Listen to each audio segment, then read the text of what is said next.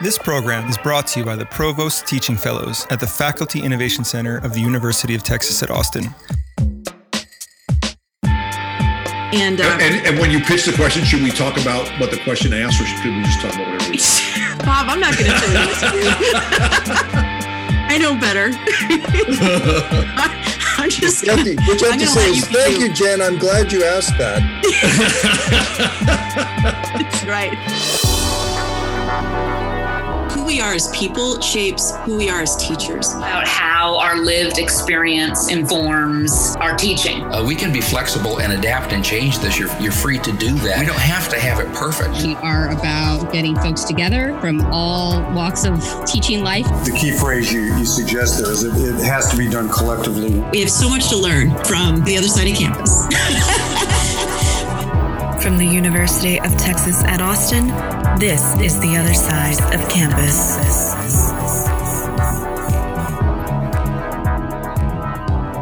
Hi, I'm Jen Moon from the College of Natural Sciences.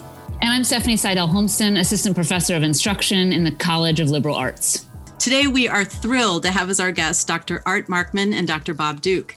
Many of us know them from their very popular radio show and podcast, Two Guys on Your Head, as well as faculty colleagues. I'm a self-described super fan of both of them. Dr. Bob Duke is a Marlene and Morton Meyerson Centennial Professor and Head of Music and Human Learning at UT Austin. He is a University and University of Texas System Distinguished Teaching Professor. Welcome, Bob. Thanks, Jen. Nice to be here. And Dr. Art Markman is a professor of psychology, human dimensions of organization and marketing, and executive director of the IC Squared Institute. His research explores reasoning, decision-making, and motivation.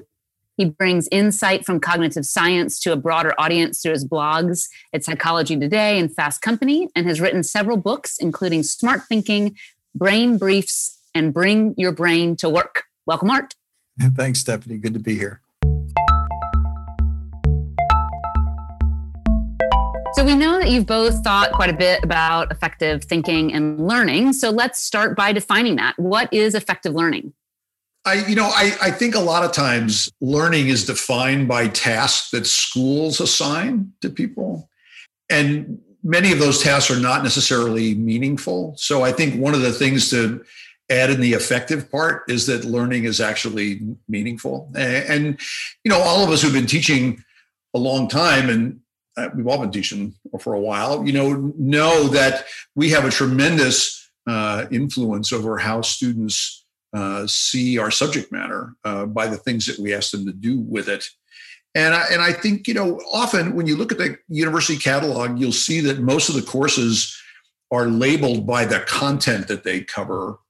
This is about the history of United States from 1865 to the present, or, something like that, or this is organic chemistry or whatever. And what they're not labeled by are the skills that ostensibly are cultivated in those classes. And, I think one of the reasons that people would even think to ask the question, what is effective thinking, is that that's not really on the minds of a lot of people who are teaching various subject matter. So, this is not an indictment of, uncaring colleagues. It's just that as knowledge has proliferated over the centuries, subject matters get stuffed with more and more content, and then classes get stuffed with more and more of that content. And the idea of thinking and reflection and analyzing and problem solving are not necessarily prominent features of what students do in a university. Yeah. And I would say, so I did a book several years ago called Smart Thinking.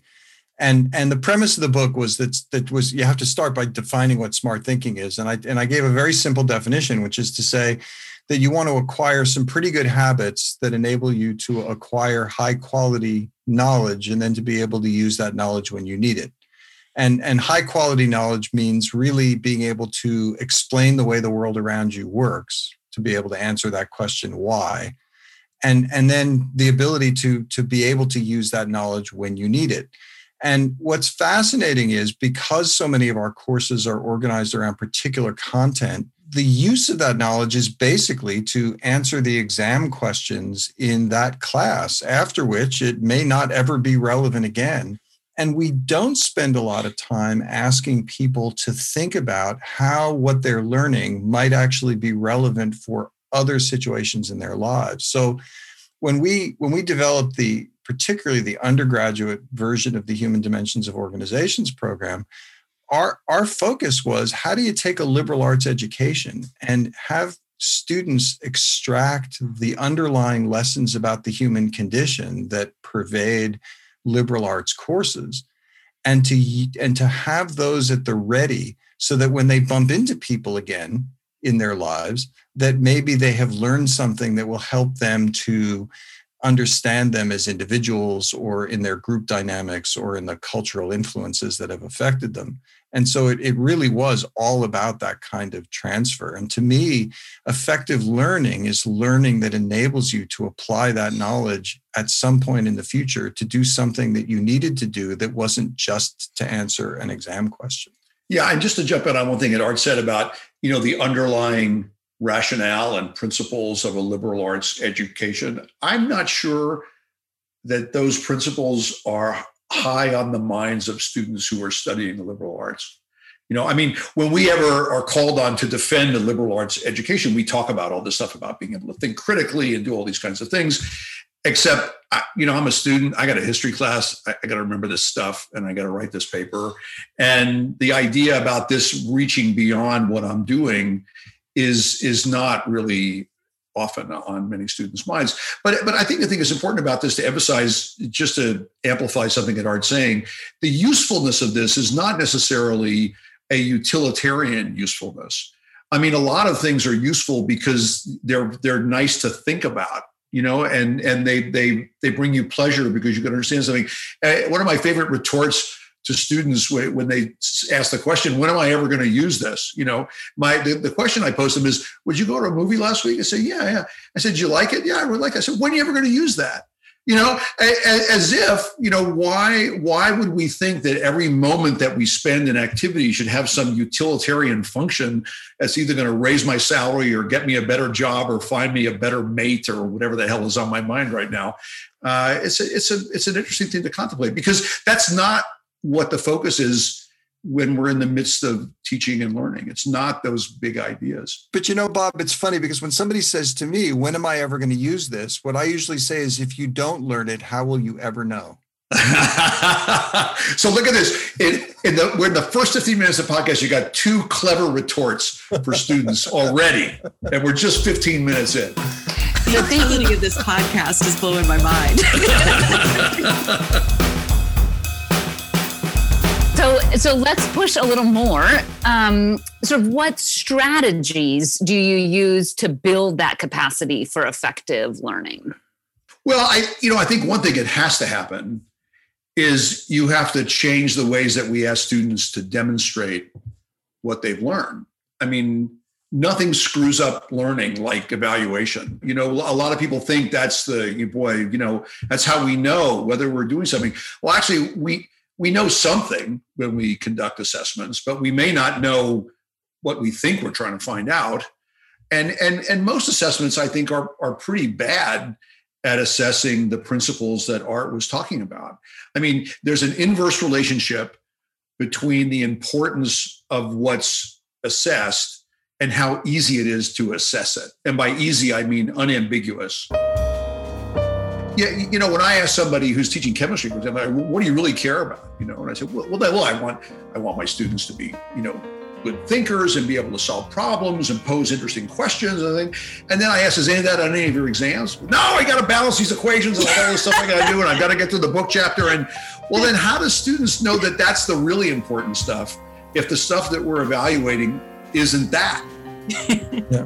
I think, it's funny. There's two pieces to this. You have to model it a lot too, right? They're not, the students are not going to pick up on how to do some of these things without walking them through the process several times.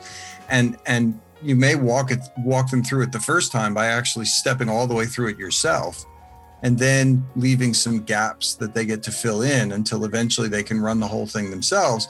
And in fact, to Bob's point about evaluation, the final project in the intro to the Human Dimensions of Organizations class that I was teaching involved having the students write a short paper about something they learned in another class that they had to apply to the themes of HDO, which were had to do with things like negotiation and establishing a vision for the future. And so really, if what we want people to do is to find the hidden lessons in their classes, we made them do it with some other class they were taking. It was built into the evaluation process. As you're saying that, it's reminding me of a conversation I've been a part of about how one of the goals we'd like is for our students to change their minds. I used to think one way and now I think this other way. And what was that process and how does that happen? Yeah. And some number of our students, I guess, just say, you know what, I don't want this college education after all. I don't think that's what we're after. Yeah. That but I mean, that thing, Stephanie, about that thing though about the mind changing thing. I just think there's a fundamental disconnect between what universities and colleges in the abstract think we're for and what many students think we're for, and I think, part of the problem is even though I think there's a greater consensus among the faculty than there appears to be because the topic is so seldom brought up, but it was certainly not expressed, I mean, we have, the core values of the university, and we have these words that are very hoity-toity and sound very high-minded and things. But just because you stick that on page 9 of your syllabus doesn't mean anybody's going to take that seriously, that this is something that's really, central to the university. And I don't think that's an unfixable problem. I just think what it takes is leadership. I mean, if somebody were to say, what does this institution really care about? I'm not sure you'd get a consensus that's, has most of the people in the university on the same page.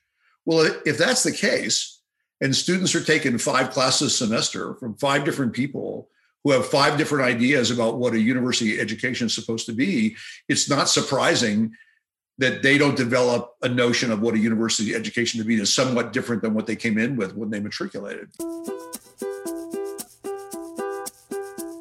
There's another thing too, which is, I mean, and this the fundamental difficulty many of us face as teachers at the college level is that we never really learned to teach. I mean, maybe we muddle through it, but what we did was we fell in love with an academic discipline, and what we did was to actually do the one thing that most universities spend all of their time teaching, which is how to be a mini-me, right? So the goal of the curricula in most departments, not all, but most departments, is to create academics of the form that exist in that department. And so a student who successfully internalizes that then goes on to graduate school and then becomes a professor and says, oh, my goal is to perpetuate my species.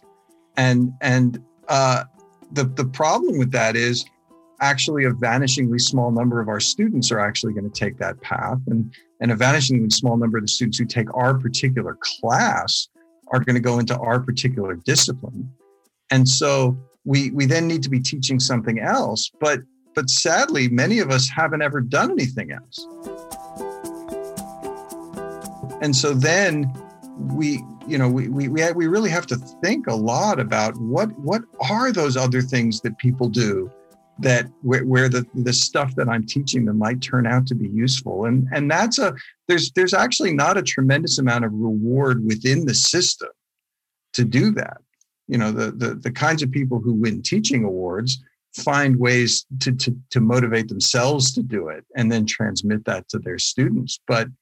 But it's not because the institution has said that a fundamental aspect of what it means to teach is to be thinking about what our students are going to be doing after they get out in a way that helps us to prepare them to be good thinkers, whether they're going to use that particular knowledge for their jobs or just for their adult lives.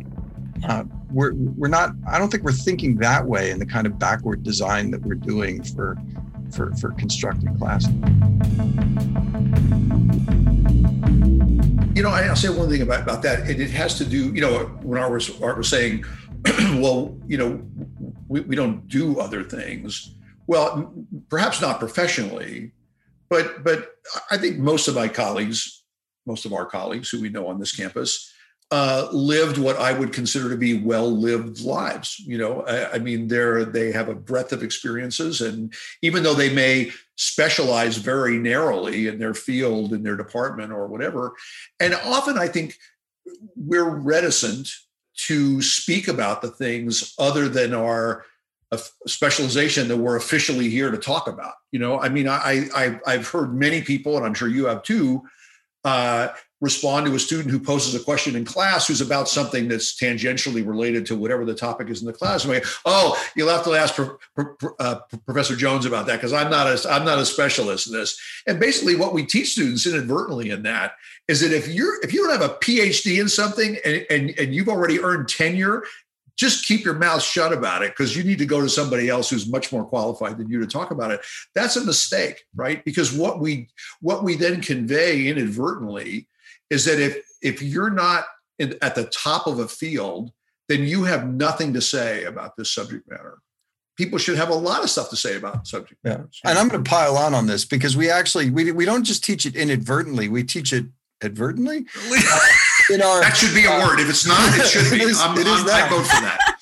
We purposefully teach that in the way we construct exams. I mean, it's rare that somebody builds an exam in which we encourage people to bring in knowledge that they learned somewhere else to answer a question in your class. In fact, if a student goes off and starts talking about something that they did in another class, you're looking at these exam questions saying, don't you understand how exams work? And that's totally true. And what that does is to teach our students that knowledge is actually supposed to be used very narrowly. Yeah. As opposed to building an exam that says, no, I want you to bring in everything you've ever experienced. It's all fair game if it's going to help you to answer this question. Yeah. And what that reminds students is how much they learn and that they know from informal experiences that we tend not to even acknowledge in school. I mean, to talk about a first semester biology course as a beginning biology course, I mean, you're teaching the course to biological organisms. They know a lot about biology. They are biology, but we teach like, okay, you don't know anything. So here's and basically when you talk to people like that, what you're really saying is you don't know the lingo. I mean, what else is there? Yeah, exactly. You know the right things. Yeah, exactly. Right. And the thing is that idea that the stuff that you already know is not of value creates a different kind of expectation on the part of students. And it understandably isolates the school experience from the rest of life. I mean, what's interesting to me, and Art touched on this a little while ago about, well, are the things that people are learning, do those things have value outside of my class or outside of the university? And there are a lot of things that people know that can have social value, but we never prompt them to take that knowledge outside of the exam or outside of the university. I mean, one of the things that I've encouraged people to do in working with the Sanger Learning Center and this push thing that I did a couple of years ago was having students who learn things in their first semester, whatever classes they're in, pick something they think is really interesting and then share that with a relative. Because usually if somebody takes a first semester chemistry class, what their parents know of what they learned in chemistry is they got a good grade in chemistry. That's it, and there are actually some interesting things that they may have learned about chemistry that they would actually enjoy explaining to a parent, and a parent would be absolutely thrilled to hear their kid explain this thing that they didn't know anything about. Totally. And it's also an issue of inclusion, to be able to pull students' lived experiences and validate them as part of this body of knowledge that we're building at the university. Yeah.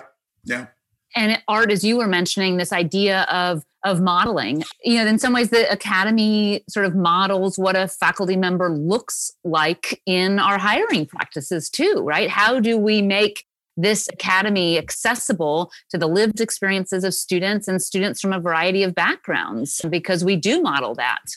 Yeah, I think that's absolutely right. And students are drawing all sorts of lessons from us. And some of those are the ones that are in the syllabus, but not all.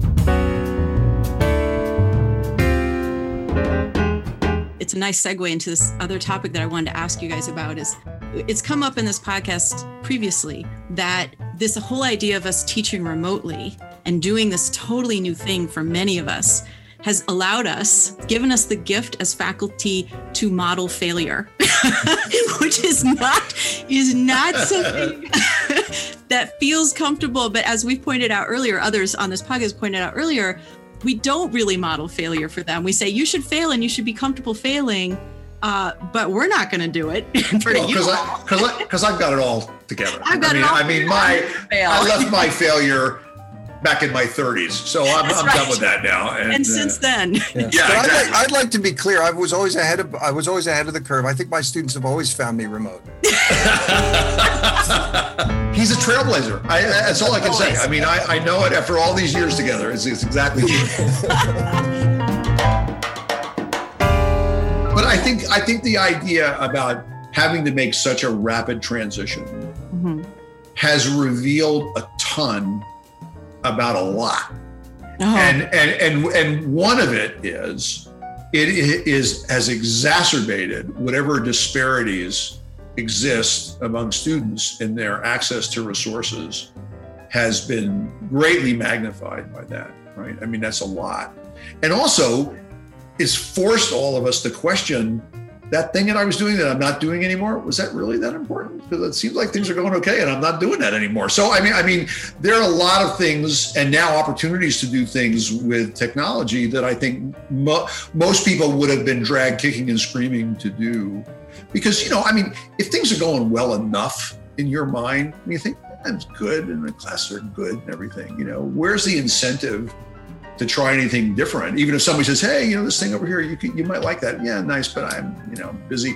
But suddenly the rug's pulled out from everything. And now you got to figure out some way to do something totally new.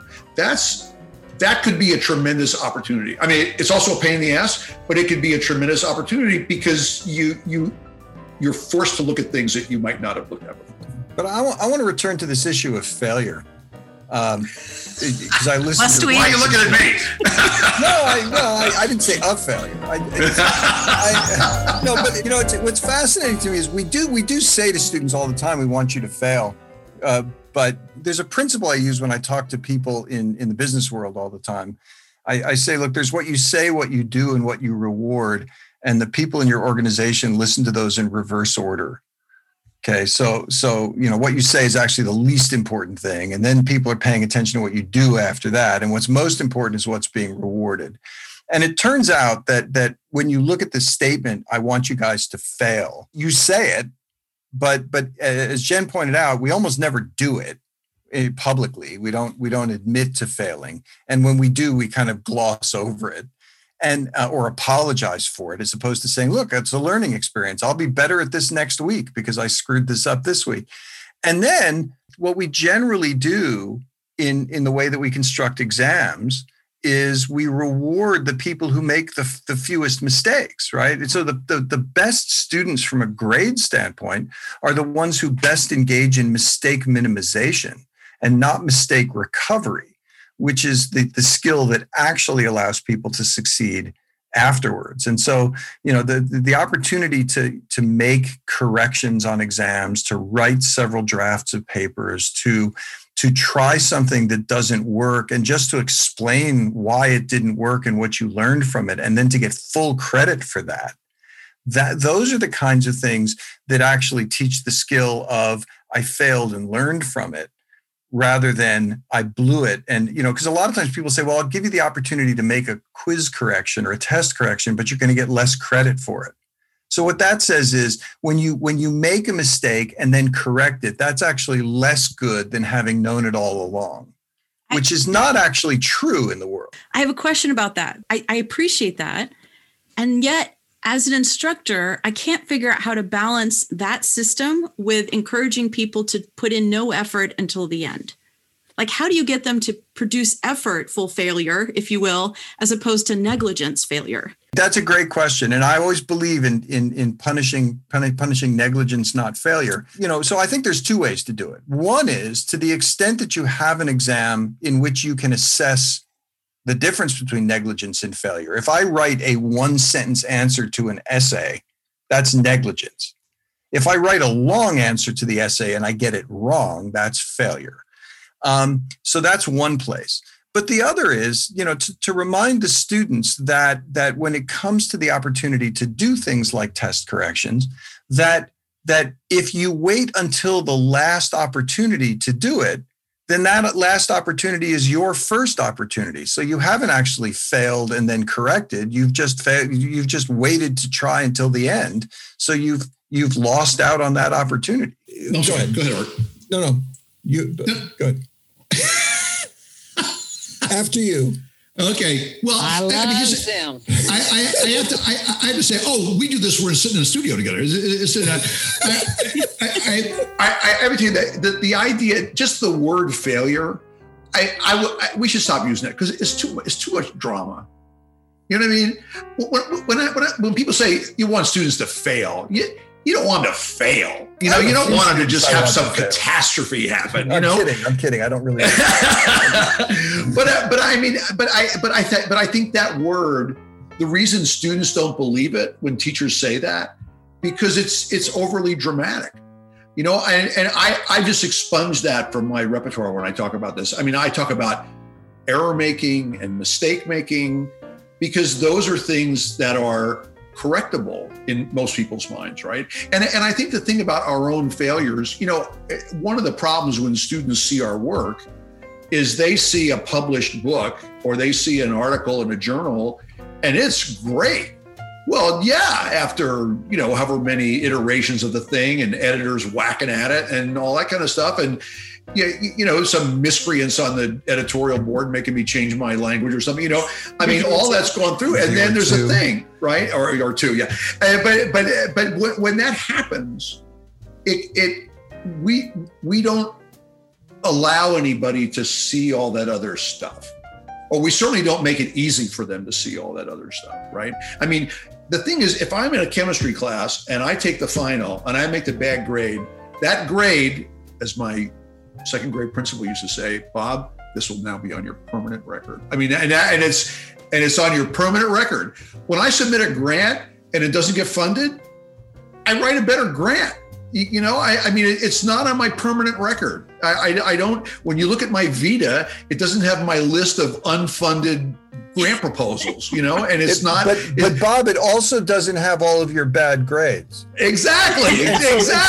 So there's a mythology about the permanent record that bugs me. Exactly. I just had to get that out. No. I mean, I'm glad you threw that in there. But that whole feature of what we do when we evaluate students, and Jen, to your question about, because I think what you're asking about is how do you motivate people if there's not the opportunity. And I want to tell you, this sounds a little, little hoity-toity in the wind a little bit, but there's two ways you can motivate people. You can threaten them or you can inspire them. And most grading procedures are threats of punishment. So students aren't studying me thinking, wow, look what I'm learning. It's like, I got this test on Friday, and if I get a bad grade, I'm going to get, and then I'm going to lose my scholarship, and then I'll never get into med school. And right. So, I mean, if that's your approach to learning, that's pretty unhappy life.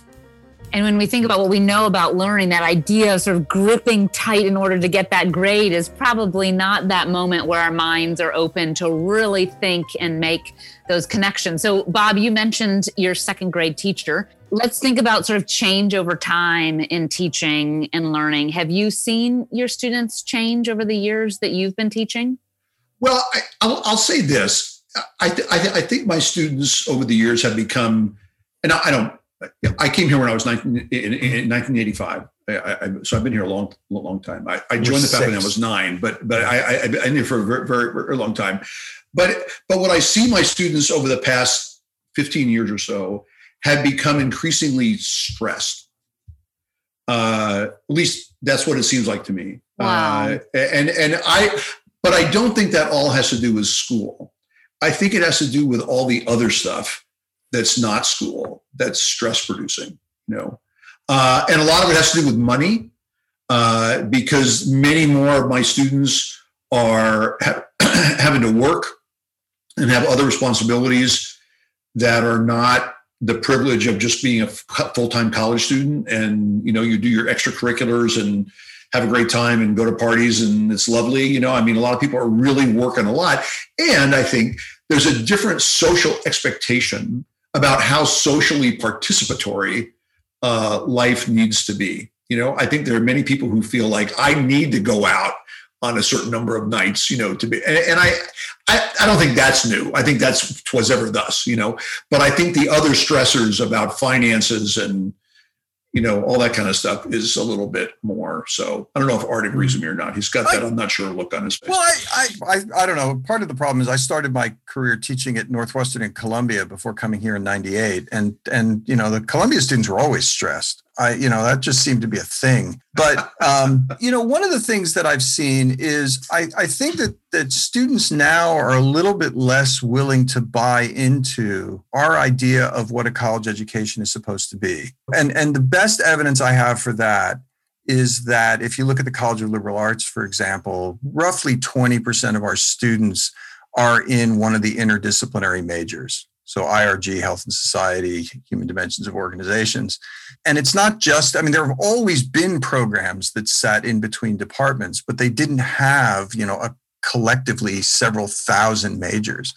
And I think that the reason that those majors have become so popular is because students are walking in, not thinking, I need to come and find a discipline, a traditional discipline that I need to study, but rather I need to do something that helps me to think about the relationship between my education and my future.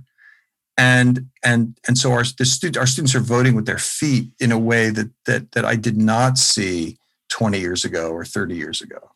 What you're saying, Art, makes me think a little bit about this sort of sense of an education being practical. And sometimes I would sort of resist that in the sense that, critical thinking and this sort of, back when I was a college student, this impression that you go to college for 4 years, you lock the key, that, you stay there to sort of think and ruminate. But what is practical maybe now is maybe this is going to be good news for study abroad and for experiential learning and students really wanting their education to make sense in the real world. Yeah, I don't believe in selling out though, right? So my problem is, part of the reason that we bristle at this idea that our students want a practical education is not because we're not teaching them deep skills, but that it somehow sullies our disciplines to think that someone's going to come in and then primarily use this to do something mercenary when they get out. And look, if somebody learns something in one of my classes, that's great. And if they learn it and then they use it later, that's even better. And if they learn something in my class, use it later, and then make a whole pile of money doing that, even better, as long as they give some back to the university later, right? Right. So, the fact that we as faculty are not motivated often by the financial rewards of what it is we chose to study doesn't mean that those people who are looking at the ways that might assist in those efforts later are wrong. And I think this is kind of recycling something we were talking about 20 minutes ago about what students think they're doing here. I think, novices' impressions about what competence entails is that which levers to pull and which pedals to push when and in which order and that kind of thing. So just teach me to do that, right?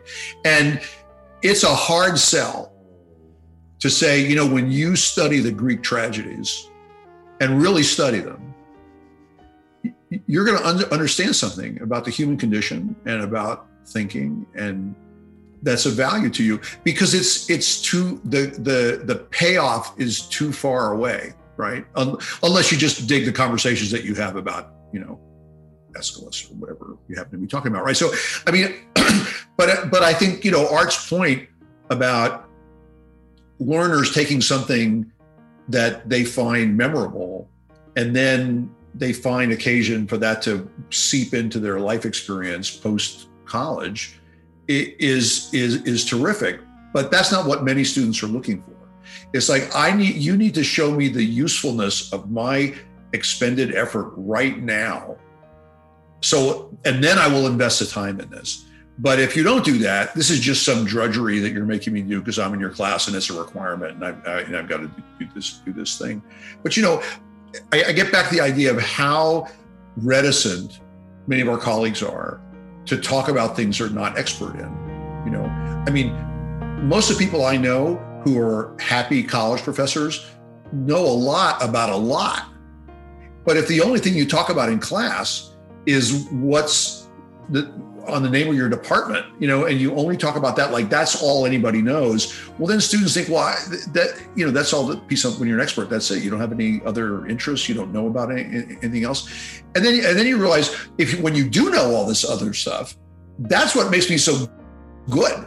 It's not just that I have this real expertise in this very narrowly defined thing. I know about a lot of stuff, which makes me much better at dealing with the really highly defined thing that's my official gig. But it's interesting. Part of the reason why our students are very transactional in wanting in the particular things that they're learning, meaning explain to me how this thing I'm learning is going to matter to me in my future, is because we're very transactional in the way we teach it. Yeah. Right? We say, learn this thing, and then I'm going to test you on this thing, and your grade and therefore success in college is dependent on you learning this thing, as opposed to going to the students and saying, look, this is what your college education is about. So when you do things like say, here are the hidden lessons inside of your liberal arts classes, so that it's not just about learning something about Nixon engaging with China for the first time. It's also about how do you learn to deal with groups that you have no relationship with. Everything you learn has repercussions for how you see everything else that you do. And if we don't model that bit, if we don't increase the time horizon over which we are saying the knowledge that people are learning in your class is useful, then they're going to want to know for each thing, who cares about this? Yeah. Yeah. And Art brings up a really important point about the transactional nature of this. Somebody wrote an op-ed piece in the New York Times 20 years ago about, this was just becoming popular, this idea about we, the institution, we're the service provider, students are our consumers, this kind of thing. I wrote a letter, got published in the New York Times as a terrible model for learning, right? Because when you're in a business model, a transactional model like that, my goal as a consumer is to get as much of you as possible by giving you as little of my money as I have to. And my incentive as a service provider is to give you as little services as possible and take as much of your money as I can get. And I tell you, I know I keep saying this is the third time I've said it in one podcast, evaluation screws up everything. Because now, where's the transaction? It's the grades. You see, I have these points, and they're very precious. And if you do what you're supposed to, I'll give you some. And I think oftentimes now this becomes, the reason that pre-med students, need therapy because of their obsession with grades is, it isn't stupid, right? Is that the grades mean a lot. So I'll do anything to get that point. And one of the things that we have to model is, point doesn't matter that much. Yeah, it wouldn't matter. You want another point? Okay, I'll give you another point. What I just said is heresy. And people will ask you, why did you let that lunatic on your podcast saying that stuff? But I want to tell you something. Nobody can look at what we're doing right now and say, this is working great. I also like to explain to my students all the time that I basically got B's in all my psych classes as an undergrad. Yeah. And, here I am. And there he is. By the way, when I submitted a paper for publication, did I ever have to submit my undergraduate transcript along with it? Yeah. Do you even remember what you got besides your psychology scores?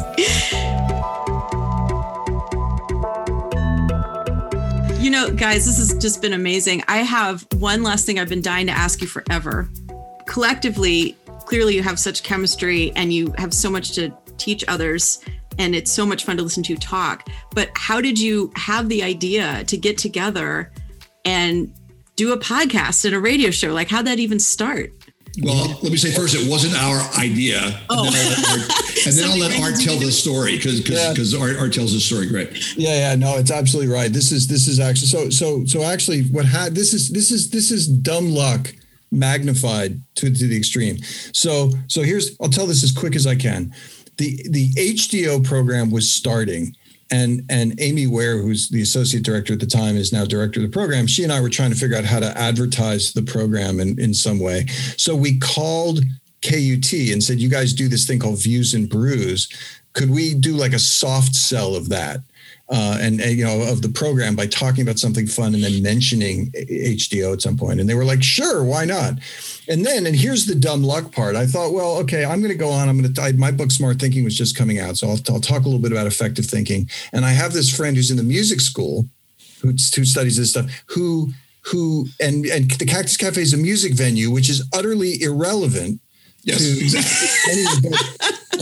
But somehow that all fit together. So I invited Bob to come with me. We did this, and Rebecca McEnroy, who is the producer of Views and Brews, we had a great time just talking with her. And then this was in February of 2012. Sorry, February 2012, and She called us back in November and said, I'm scheduling for next year. You guys were so much fun. Would you come back and do another Views and Brews next year? And so we scheduled for April of the following year. And then we showed up, and literally like 8 seconds before we're about to walk up on stage, she looked at us and said, oh, I talked to the people at the station. Would you guys like a show? And we stared at her and said, what?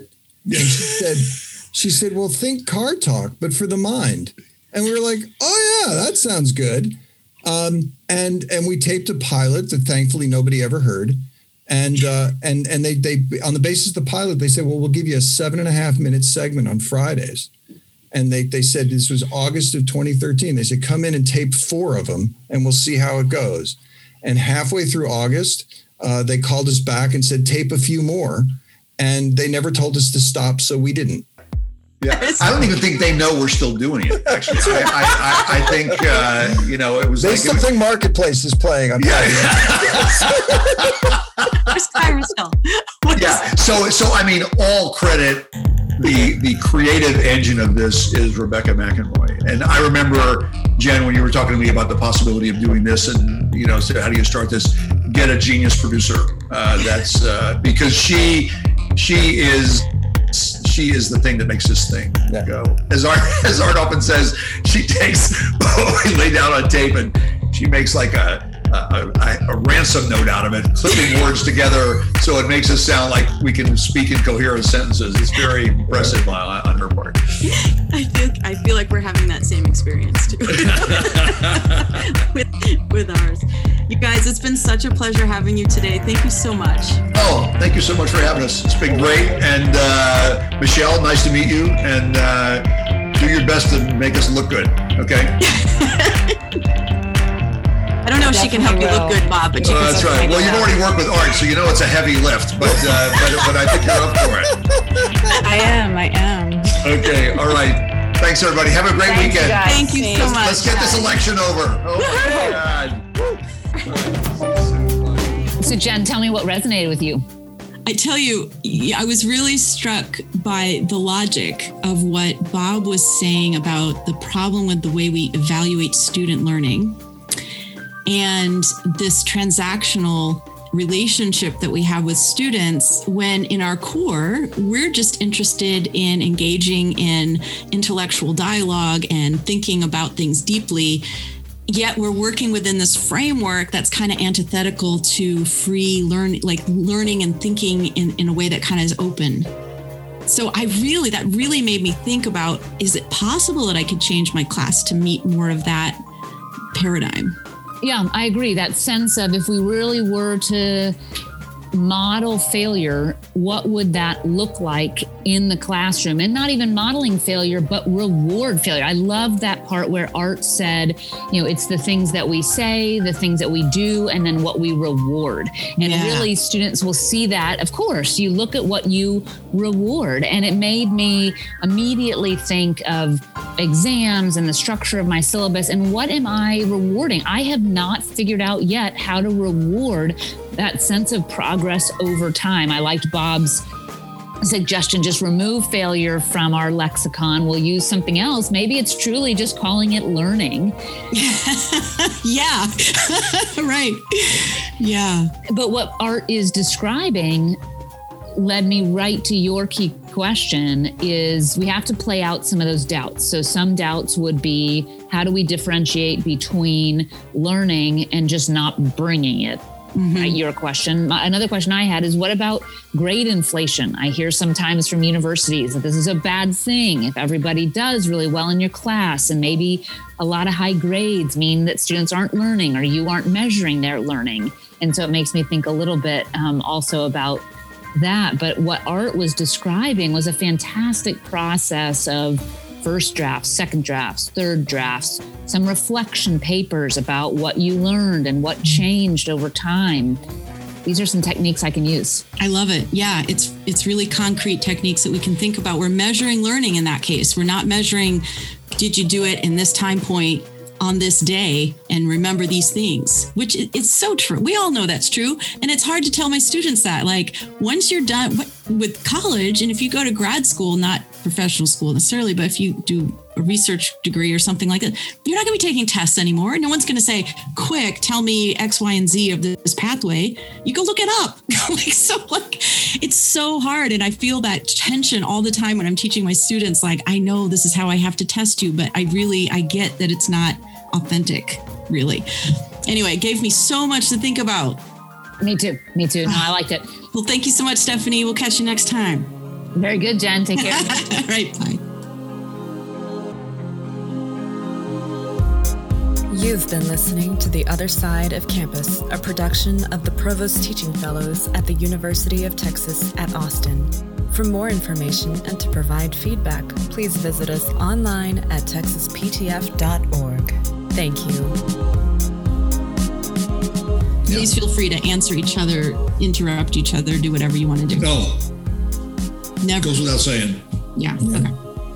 That will require me to listen to what Bob's saying. Exactly. So this may be a new experience for everyone. It's always worth trying. You heard it here first, y'all. That's why we're generally heavily edited. So Rebecca's just desperately trying to find something that sounds like I might have been paying attention. Yeah, exactly. Exactly. Oh, I love it. All right, y'all. Okay, I'm gonna get started. You said right. So. I have to position my mic so I have good audio, but then I can't see when I'm reading. So yes, I will say I am in the living room, only knows what sorts of creatures and human beings will pass by, but hopefully they won't interrupt us. Okay. And you're breaking up a tiny bit, which is okay. I don't mean to stress you, but I'm just letting you know what's happening. Okay. All right. You guys are a riot. We are regular. Always fun. All right, here we go.